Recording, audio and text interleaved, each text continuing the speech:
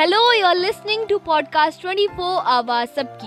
It's finally closure for Ford Motor Company in India as automaker Ford has rolled out the last car from its Tamil Nadu manufacturing plant. The very last EcoSport takes a stage to take a bow. The last car was rolled out from Ford's Malai Nagar facility. The EcoSport had been under production for export markets, and with this unit, Ford India's stint of manufacturing cars for domestic and export markets came to an end.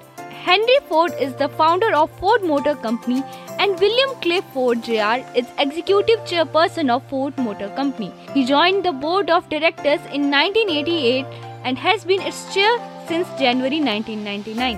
The company started commencing operations in India in 1995. The facility at Malai Nagar, about 45 kilometers from Chennai, was up and running for more than 25 years and is facing closure as the Indian subsidiary would be shutting down operations as its facilities in Sanand, Gujarat and Malai Nagar, Tamil Nadu as part of a restructuring exercise of Ford India. With this, Ford has become the third major car maker to exit India after General Motors. The first announcement to stop selling cars in India was made in September 2021. But back then, the company had stated that it would continue to manufacture and export from India.